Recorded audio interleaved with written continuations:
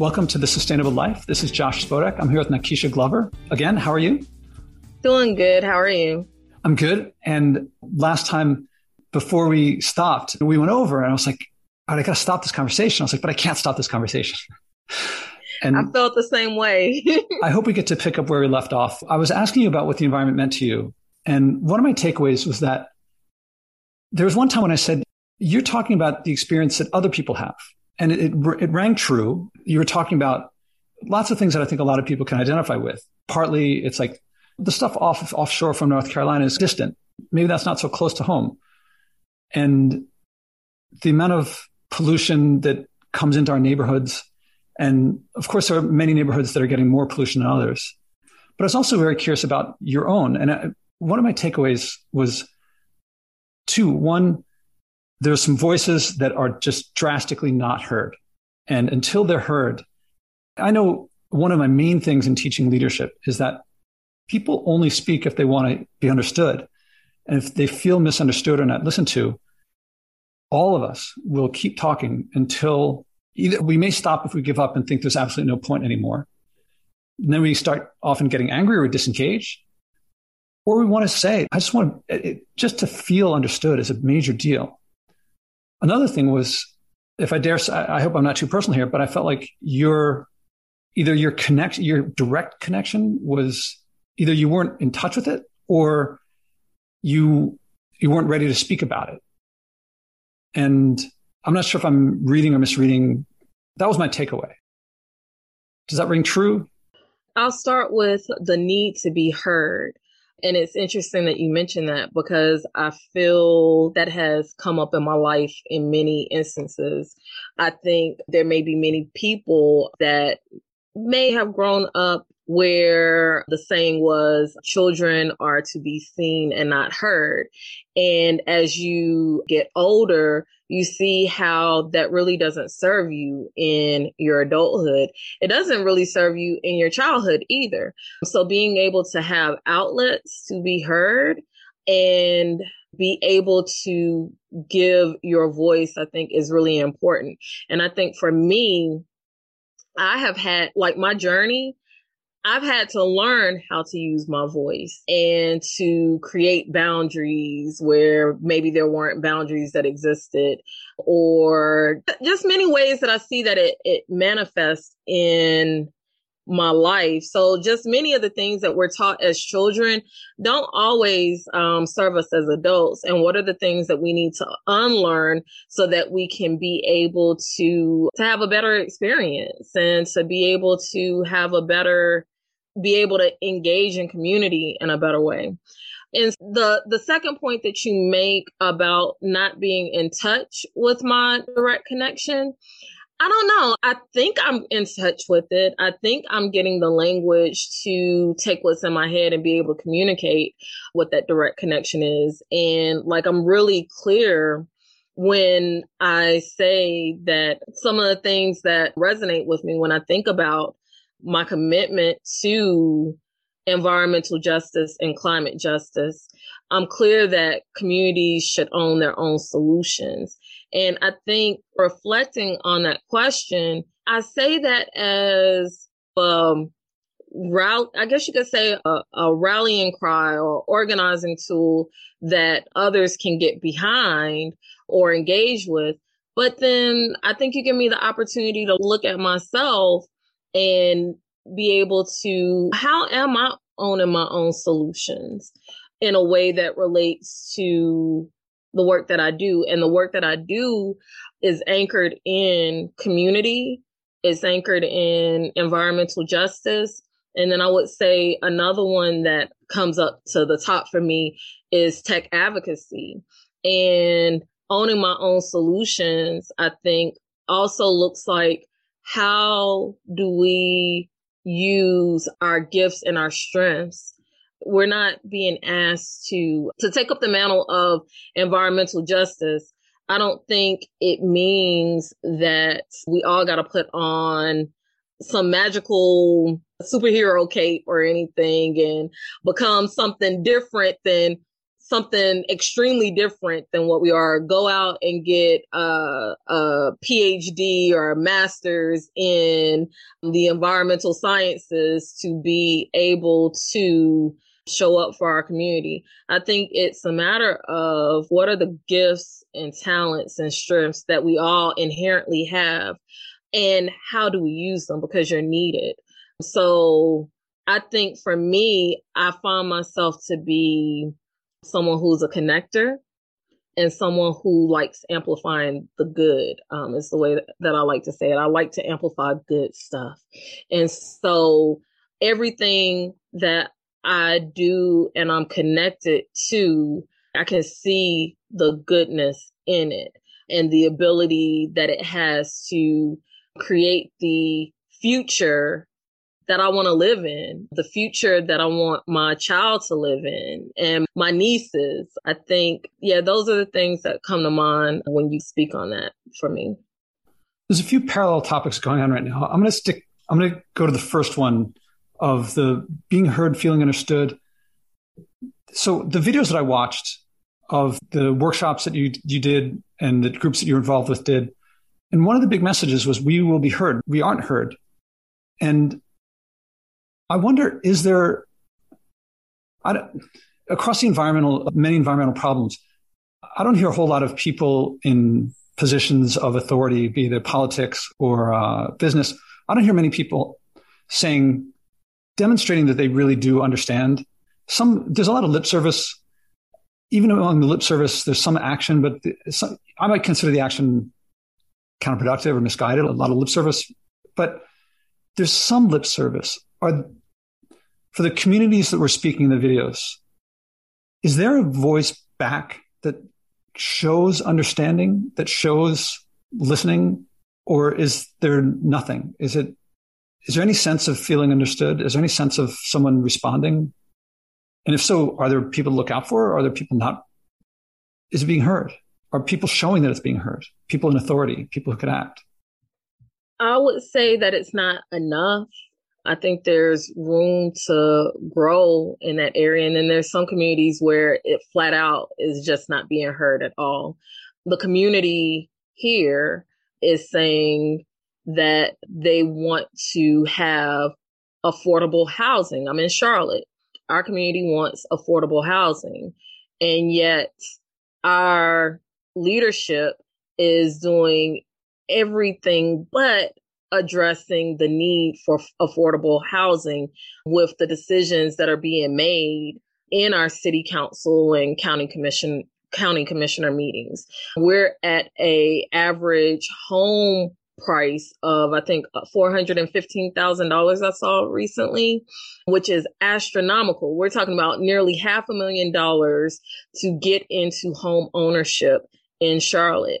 And the community is saying that we need a place to stay. And what winds up happening is the needs of the community for affordable housing are not being heard or responded to in the same way that the needs of big corporations or entities like the NFL or us getting a soccer team here in Charlotte, those needs are being met and heard before the needs of the community as a whole. So I think that's it right there, is that it's not a matter of being heard, is who is being heard and responded to. And in the city in which I live, it does seem to far outweigh the larger community being heard in the name of the interest of corporate entities. Is there even, okay, so they're not addressing it. Is there even a message? Is there anyone even saying, we hear the problem, we'd like to, even if we're not going to act on it, we at least acknowledge it? Is there that? I think in some ways there's acknowledgement, but then like, where does acknowledgement come to actually putting your money where your mouth is, so to speak? We have a number of task force and committees that are happening across North Carolina and in Charlotte in particular. But when and I'm trying to think of a particular example, but it happens where the committee that could be formed around, or a task force that could be formed around environmental justice, naming the issues that are occurring in North Carolina, but yet the entities of toxic industries are being permitted to continue to pollute in our state. That's an example of like it's being heard in the name of, we gave you this task force, so we gave you this committee, but then like the committee doesn't necessarily have any legal power or any sort of authorization to stop the detrimental factors that are happening to communities. So to your point about lip service, like lip service is definitely happening. But I think once there is an investment in skilling up the community, I think that's where I mentioned being a connector, but I also like to think of like the work that I want to exist in is from a place of communities being skilled up to be able to advocate for themselves and to be able to recognize that although this industry may be coming in with the promise of jobs, and there are examples that happen in our area, but the jobs don't go and benefit. They don't go to the community that exists there. It doesn't benefit the community that exists there. Many of these jobs become so highly skilled that they are bringing in people that are external to the community, and it doesn't give the community an opportunity to be skilled up in that way. So I think to your point is, yes, it's exactly that. It's that there is the ability to say we are doing something, but it's being delayed, it's being deterred, it's being in direct contrast of what the community is asking for or demanding. It sounds like the voice of the corporation is being heard pretty well. I'd say so. Charlotte used to be the second largest financial district in the US, but now we have dropped to the third largest financial district, which is not that big of a difference. Like we've got all the major banks here. There's a lot of money and resources that exist here that you would think that there would also be limited issues at play here as well. But I think we have a number of issues that are not being addressed. But what I will say is that our city has developed the Strategic Energy Action Plan, and they've made this commitment to clean renewable energy by, I believe, 2050 is the date. So there are these pockets of work that's happening, but it's got to be the investment in it that matches as well. Yeah, when I hear a government person saying by 2050, I'm thinking that's so far off, it's meaningless. Mm. I guess it's better than saying we don't care whatsoever one bit. But I glad to hear something. Mm-hmm. Yeah. And I think we have a responsibility as community members. Nobody's going to come and save us. Nobody's going to do it for us. We are the closest to the issue, which means we're the closest to the solution, which gets back to my point that communities should own their own solutions. And so the people that are in the positions of city council and county commission and our elected officials, they're getting paid and elected to serve the community. I don't think the community can afford any longer to think that we elected the person and it's their job to do it. I think there is a responsibility that I carry with me and that I think community as a whole should carry, that we are to hold them accountable to what we want to see for our community. I think that's a lot of the reason why we've gotten down the path that we're on with some of these industries that have taken over in our communities, that how do I want to say it? like the word that comes to mind, I don't know if this is the way that I really want to say it, Josh, is that we forgot to pay attention. We forgot to care. And I don't even know if it's a forgot. I don't know if we ever learned. And forgive me if I said this in the first part of us talking, but we were taught to, as a whole, as a fabric of America, we were taught to go to school. So we all go to school and we're on this path to graduate high school. My generation, we were pushed down the path of going to college, but other generations may have been pushed down the path of getting a trade. But whatever it is, I'll speak from me. The next thing was after you graduate high school, you graduate, you go to school, you go to college. When you graduate college, you get a good job. When you get a good job, after you get this good job, you get a family. Like these are the milestones that make for a good life or an American life or the American dream. So as people will say, but I think what was missing was that after you get that good job and you get that family, like there was nowhere in that trajectory that taught us to be in community. There was no driving force that said the sweet spot that I like to call it from the time you get off to the time you get home, like that sweet spot of time and what you do at that time makes the difference around your engagement in community. It can also happen in your work, but we all get that time from the time we get off to the time we get home. And some people use it to go to a happy hour. Some people use it to go volunteer. But what's happening in that sweet spot of time often is when these decisions are being made that impact our entire community. And we're not all showing up in that space. We're not all either welcomed in that space either. Prior to COVID, and the pandemic and the quarantines, when I think about having gone and attended city council meetings myself, I would bring my son with me, but I wouldn't say it was the most welcoming place that you could bring your whole self into to be a part of that process.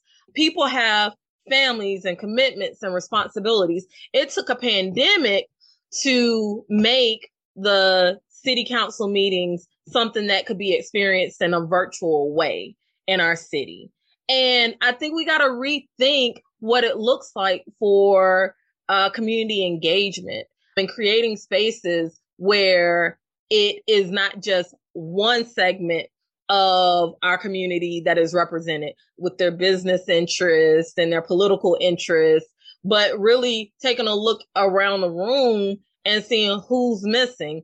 Oh, our families are missing, our youth are missing from these spaces. And these are the spaces where in a matter of 10 minutes, our elected officials are making decisions to write a check for $300,000 to take care of a fountain for over the next 3 years. And what could that $300,000 have been applied to that would have actually been around a matter of real sustainable environmental change for folks? So there are resources that I think exist in our community. I think there, again, back to the gifts and the strengths that exist in our community, but I think there is an error in the way that these things are distributed across our community. You're making me think of, this is a little tangential, but most people describe jury duty as a pain in the butt. And I'm not going to say I love it because it's it takes away from, it comes in at a time when I can't choose when I do it. I can delay it. But it's a wonderful experience. I mean, it's a civic duty in that I spend time doing it, but I can't tell you how much I've learned from it. From what you said, like people generally don't have a choice, and therefore you get a great representation of society that I wouldn't meet otherwise. Now, it's funny when it comes to vote. I'm like, how can you possibly vote that way? It was clearly guilty or not guilty, whatever. Someone, like, they look at the evidence completely different than I would, but that's a jury of my peers. Those are my peers. They differ from me. And that's one of my main things in democracy. My goal is not to win. My goal is to recognize that I'm going to disagree with people. People are going to disagree with me. How do we still live together? So I read what you were talking about as civic engagement and to what extent we involve ourselves with these things. I know that across the street from me, they were going to build a kind of tall building, and some people got up in arms. And I went to a meeting. It was not City Hall, but somewhere downtown, where I spoke against it. Didn't fit with the character, the community, and so forth. And then 2 days ago, I was volunteering, and they were talking about a neighborhood near me where the super high office building was going to be built. And no one who lives there wants that office building there. There's going to be some money made off of it, no doubt. New York City is filled with empty office space. The number of empty storefronts right now is crazy. And they're developing this land. It makes no sense. And so that's a place where I wish people had gone to say, we don't need this. And you're talking about, if I read you, you're talking about people getting involved in local government more.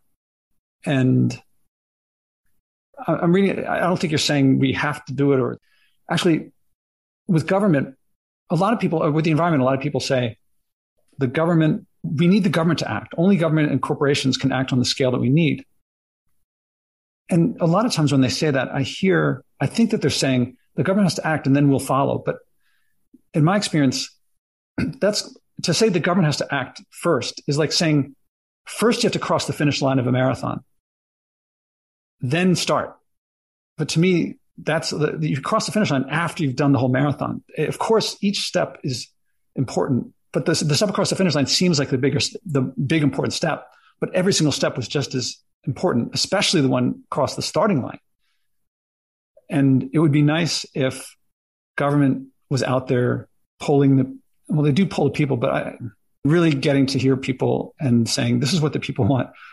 Let's do that. I think they're more influenced by the people who are going to make the biggest profits. Mm-hmm. And what hours do they work? So I think back to one of my previous jobs and where they started you. It was a call center, and where you enter into the call center is usually the worst shift of all the shifts that you can work. So I've worked like the worst one I'm going to give you is like that 1 to 10 shift is the absolute worst one, because it's so late in the day that you can't get anything started without having to interrupt it. And then it ends so late at night that everything is closed and everything comes to an end. So imagine a whole sector, people who are working that 1 to 10 shift. When do these meetings, like the one that you described for the office building that they were trying to build in the neighborhood, like when do these meetings happen? It usually is that after that traditional 9 to 5 after work hours. So somewhere around 5 to 7 are when these decisions are being made that impact everybody in the community.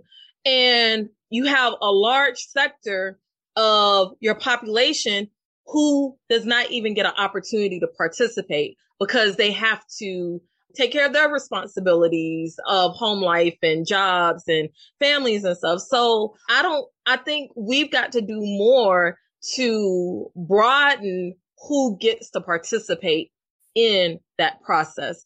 So it may mean that there are multiple meetings that can happen at a breakfast, lunch, or dinner. Or maybe there is engagement process that looks like going to where there's always this, I guess you could say, euphemism of people saying, we want to go to where the people are. But no, are meeting people where they're at? But no, that actually means meeting people where they are at, like going to the call centers and getting their interest and engagement, going to the people who work in the fast food industries that are working around the clock to meet the needs of the communities, going to the hospitals, like all these different spaces that go into the fabric of a thriving, healthy community.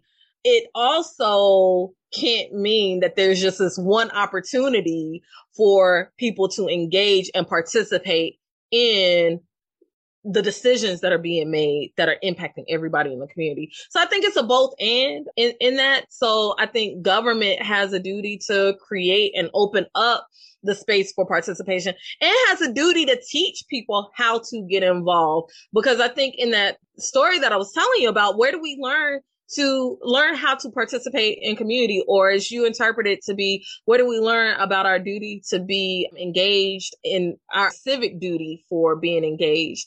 We didn't learn. That wasn't something that when I graduated high school that I came out knowing. Like I came to know this through my journey and my pathway of community organizing, that now I can tell others, but I'm just one voice. Like I can use the skill that I have as a connector, as an organizer, as someone who likes to amplify the good. But we need the entry point for people to be engaged in that way. You talked earlier about there's a big message of get a good job, get a good house, things will work out, without saying get involved. There's another big message that says voting is the most important thing you can do to be involved with your democracy. Of course, voting is important, but what you're talking about here is a lot of things that are a lot more than just voting. There's running, there's making sure that there's going to where people are, really going to where people are, not just saying going to where people are, and even just recognizing what are the biases inherent in the system. And so for people who are not in government, doing a lot more than voting, there's the potential to do a lot more. I don't think there's a whole lot of message of do more than just vote. That's absolutely it. Like, do more than just vote. And you'd be surprised, or maybe you're not surprised, but I think the term that I can't stand is this is an election year. And that used to be very prevalent a few years ago in major media outlets. This is an election year. And they would be talking about the presidential election. But no, every year is an election year. And every day is an election based on who we voted into these spaces that are making decisions that are impacting our daily lived experience. And so to your point around do more than just vote, there are more elections than just the presidential election. And then being able to get the understanding at a local level. Hip Hop Caucus has a campaign running through the midterm election of this year that all politics is local. And so how do we do more to explain around what that local engagement looks like? And everybody has to do it for their own community as well, I think.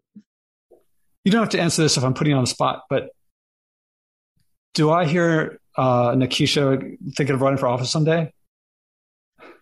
I swear, I get on these podcasts and speaking engagements and somehow the conversation gets there. I'm open to it. I think at this point, I'm the one that is pushing other people to run. I see in other people, you should run for office. Here's the pathway. I definitely see myself as that connector and the amplifier. I think for me, and I got a cousin, shout out to my cousin, Ronald. He will call me randomly in the middle of the night. Keisha, you need to run for office. I'm going to help you. Da, da, da. And then I'm like, okay, I'll do it. But how do I tell him? I tell him, but you got to be my campaign manager or something. Like, I can't do it by myself. I think that's what it is, Josh. I am open, but as a mother, as a single parent, as someone who is working full time and has other things that I'm working on as well, how do I do it in the most effective way possible? So I'll be 40 this year. And I've said that because my 30s have been an interesting ride. It's been an interesting ride and it's been very busy. And so I think as I start to look on the horizon of 40, I don't want to run the same way. And this is physical, right? I don't want to run the same way that I have been running in my 30s. I have gotten to a point of being exhausted, overwhelmed, and all the different things that come with running so fast and so hard. And how do I set myself up that I can personally be sustained. Because again, nobody's going to come and save me. Nobody, just like nobody's coming to save our community. Nobody's coming to save me. I got to save myself. So I think it's something that I am interested in. I've thought about it from the perspective of county commission, because that holds a lot of the decision-making power of what moves in our county. And I've thought about it from a school board position. But am I ready this year? Probably not this year, but maybe down the road. But in the meantime, I hope to be that voice to inspire other people and give and show other people the entry point, because I'm right here. Like, I see the entry points and the support that you need to get you to run and get other, and by you, people who look like me, never consider it for themselves, who are underrepresented, getting them on a pathway and seeing the entry points. Those who do have capacity, because I think it's a shared responsibility. So talking about getting energy and how one runs, I want to go back to from last time about what the environment means to you. And a lot of what you were saying was talking about quarry in one neighborhood that not in my backyard, in a different neighborhood, and that voice was heard more, concrete factories and the smells. And one of the things I was fishing for was what positive experiences you've had, what nature could be if the voices of communities were heard and they got to choose what they wanted. Presumably, you know your community. So what if it got what you think it deserves, and what would it be? What are you drawing from in your past to know what nature could be? Pulling from the part of our conversation where I was telling you about the smells in certain areas of the community, I can remember like our weather broadcast, and this is me being a little girl, like how our weather broadcast would talk about like it's a cold orange air quality day or it's a cold red air quality day, and not understanding the connection between those smells that I would smell at a certain time of day or in certain areas of town that I would drive through or in my own neighborhood, like not understanding like that connection between that smell and, oh, it's a cold red air quality day and it's a hot summer day. And now being able to reflect on like how it all works together, I would say one of the things would be there would be no more cold red and cold orange air quality days. We would not have neighborhoods that friends and family have, like there's a specific section of town where folks have talked about the number of people on their street that have had cancer and other illnesses, and not like the knowledge that I have, but it also has these toxic industries over here. Like basically toxic industries wouldn't be our neighbors any longer. I think that would be like another way to summarize that question. Like right now, toxic industries and corporations have navigated our systems so well and actually benefit from our lack of civic engagement and community-owned solutions to where they can take up space as our neighbors and push community out, whether through eminent domain or whether through the pollution and the health impacts that it causes. Yeah, I think that would be huge to be able to eliminate the need for toxic industries, period, or challenging toxic industries to change their business practice to something that is sustainable and for the benefit of community. I heard, and I think it was Mark Ruffalo who said it, and this was pre-pandemic, so I'm not sure what year it was, but speaking out on the oil and gas industry, if you've got your money in oil and gas, you're going to lose it. And I think the same could be said for toxic industries. If your industry is toxic and you have your business plan and your money banked in the harm and the death of community, you're going to lose it. Like, it's not sustainable. It might not happen today. It might not happen tomorrow, but it is not a sustainable business practice to continue to harm communities. When you talk about a community as it is now, and you have the polluting, toxic industries in there, and this an imagined future in which they're not there, in which people, you're not keeping track of how many people have cancer because there aren't any. What would be the emotional experience of one versus the other? I mean, how would it feel to be in one neighborhood? How would it feel to be in another, as a mother, as an individual? I think worry goes away or dissipates. How they talk about ignorance is bliss, but the more that I've gotten into this work, ignorance, like, is killing us at the same time. Ignorance is killing us.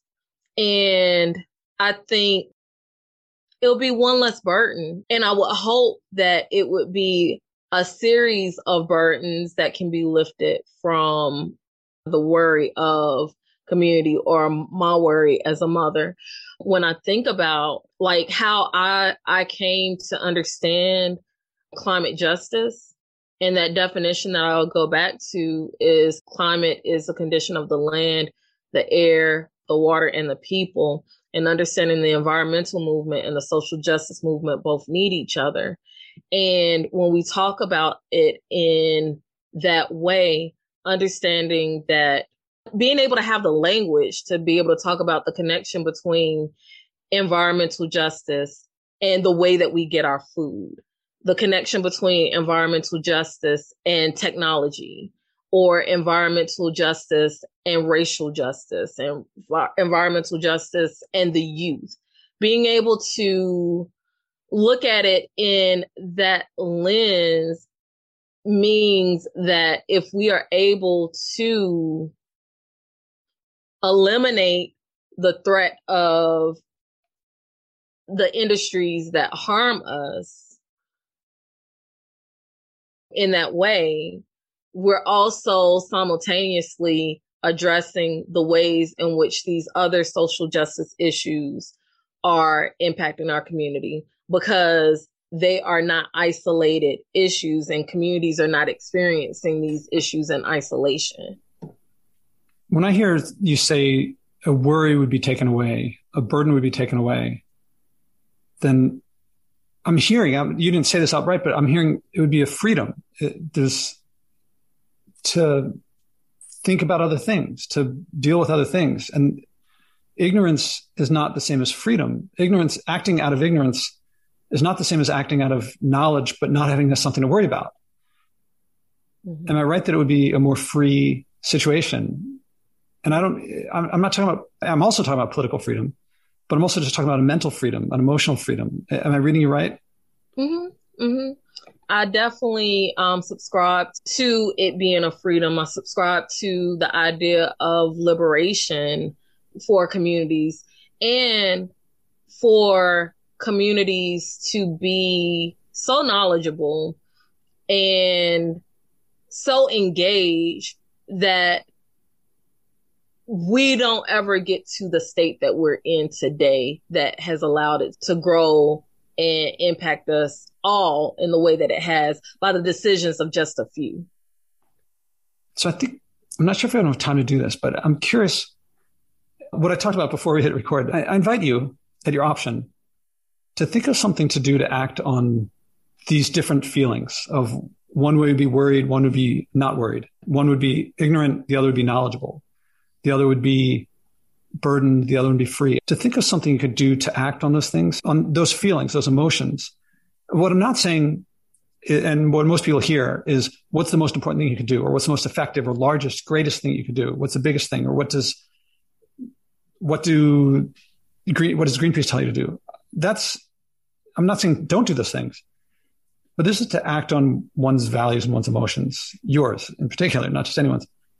And with three conditions, if you're game for it, that it's something you do with your own hands, that it's something you're not already doing, and it's something that it itself has a physical component that, by your measure, after you're done, you've left the world better, just non-zero.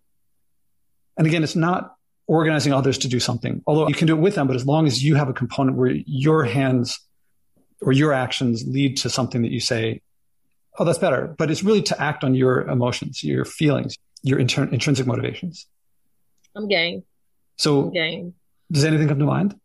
Usually it takes a bit of back and forth because most people are not ready to act on their own thing. Yeah. And I think that's what's challenging is because I'm acting in so many different spaces. And I think I would have to think about it in terms of what is different than what I'm already doing. So when you mentioned like working with my hands, that's not a problem. I can definitely work with my hands. But I think the hardest part of everything that you mentioned and the physical component, I can do that. Like I can do that. I think the most challenging part will be the what am I not already doing? And for that, I need a little bit more than the time that I think we have at this moment. Maybe I can come up with it on the spot. Let's see if something comes up because almost everyone says that. And then once it clicks, then almost always, oh, I've been meaning to do X for a long time. And it usually ends up being something that either takes no time or resources or actually gives time or resources. Is there an area that came to mind right off the bat? Something that would be like something I'm not already doing that I've been wanting to do. Right outside my window here, I have a little small patio area that I've wanted to do a garden of some sort, raised bed garden. And I think for me, like the block is just getting started. And I think about the ability to compost and just getting started with it. So I don't compost today. I see the benefit of composting, but like getting past the block of it all and being able to like bring my son involved with it and being able to do that together. So in my mind, like I want to do that. And I want to also do it on my front porch as well in some small, tangible way. Would doing one of those, if it would take too much time or too much resources, it might not fit. But if it's something you wanted to do already and this were the prompt that got it going, that would fit the bill for the criteria that have developed over time at my end. Want to do one of those? Yeah, I think so. And I think probably the raised bed garden would probably be the start for that. And then I would hope that would spark the next piece of, because of where I say, like, how am I going to work out this composting situation in my particular neighborhood? I don't have a backyard. And so just getting out my own head of, I want to be engaged in certain sustainable practices, but how do I overcome some of the physical limitations that may be where I live or the access or whatnot? Yeah, that's kind of what comes to mind. Part of the reason that the constraints that I put on and how I pose this is I find that these little actions, these things that people think are not that consequential, when it comes from inside, when it's intrinsic, like I don't care big or small. What I care is intrinsic versus extrinsic. Because if people care about it, if it comes from their own intrinsic motivation, and if it's meaningful, they'll keep doing it. And if they keep doing it, then they share it and it gets bigger. And I have to make a comment that for someone who said, oh, this might take me a while, you're not very convincing because it took you 10 seconds. I mean, for me, but it can be bigger than that. I guess is what I'm saying. That's just right here. And what, like, more intentional. I think that's also not bigger, more intentional, but this right here is just something that I've had on my heart that I haven't been able to get to exactly. I predict that you're doing this will, if we talk again about how it went, you will say to me that this led to you doing bigger things faster and more effectively than had you tried to start with the big things. That it will lead to you influencing others more than had you tried to influence them without doing this. That's my prediction. And you can tell me otherwise if it works otherwise. But I think that doing these things. Now, if I said to you, you should compost, I think it wouldn't work the same as if you shared your environment, what the environment means to you, and then you come up with something. Because I couldn't have guessed that you had a patio. I couldn't have guessed that you ever considered gardening. So if I said, here's 10 little things you can do for the environment, I'd be lucky if one of them happened to coincide with your interest. But even then, you wouldn't have felt heard, and it would have been an imposition. And then if you told others, oh, you should do this, it would be the same thing, even if you were in the same community, I think. So I propose the next step is to make it a SMART goal, which is specific, measurable, achievable, realistic, time-bound. In this case, if you want to make a raised bed garden, how long would it take? What specifically would you do? Get somebody who's done it before over here to the house to help me. Go buy the materials or find the materials, might be able to repurpose materials that already exist to really bring it to fruition. And here's what I can tell you around time bound. So I am looking to, I told you 40, I'll be 40 this year. August of this year is like my goal to have my house upgraded. So I've been here and I've just been here. It's never had my own aesthetic, my own sense of really fully making it a home. I've just been living here. And I think this quarantine and this pandemic has given me the room to think about what would make this house a home. And for me, with the help of some wonderful friends, thinking through what is it that I want my home to be able to say. I want my home to be able to say that it's fresh, it's organic, and it's Afrofuturistic. And by accomplishing this one piece of the raised garden bed, it will help bring in that element of being fresh and organic into my home and the place where I will want to experience life. I'm hearing something touching here because I'm hearing community activity of what you were talking about earlier. It's not civic engagement in terms of going to board meeting or county or council meetings, but it is a public display of community values. This is what I'm hearing. And it makes me very curious to hear how it goes. How long do you think, would you be willing to come back and share how it's gone? And if so, how long do you think it'll be before, if I ask you, how's it going, that you can say how it's going? I would say that it's going to be done by my birthday. That's the commitment that I've made to myself. And then how's it going? I hope to, by May, be able to tell you how is it going, how close I am to it. But by August, it's going to be done one way or the other. I plan to be done by August. I'm thinking that August is like the vegetables are going to be growing. I assume vegetable garden, but it could be flowers and it could be aesthetic. But would you be willing to come back in May and share how it's going? May sounds good. May or June, I would be willing. All right. Then I propose picking up here where we left off, and hearing how the raised bed gardens are going. By then, I think the sprouts will be coming out and we'll be seeing plants. The neighbors will be commenting, stuff like that. That sounds good. Okay, then before wrapping up this time, is there anything I didn't think to ask or anything that came up worth to cover before we close? I think we got it all in for the most part. I think I found a way to say most of what I want to say, but I would like to just acknowledge some upcoming activities for Hip Hop Caucus, which include our Coolest Show podcast. It's coming back for a 4th season. New episodes will run in March. And then in April, you can find our summit, our We Shall Breathe summit, will be airing again this year. Dates to come on the summit, but thank you so much for the opportunity to speak with you again.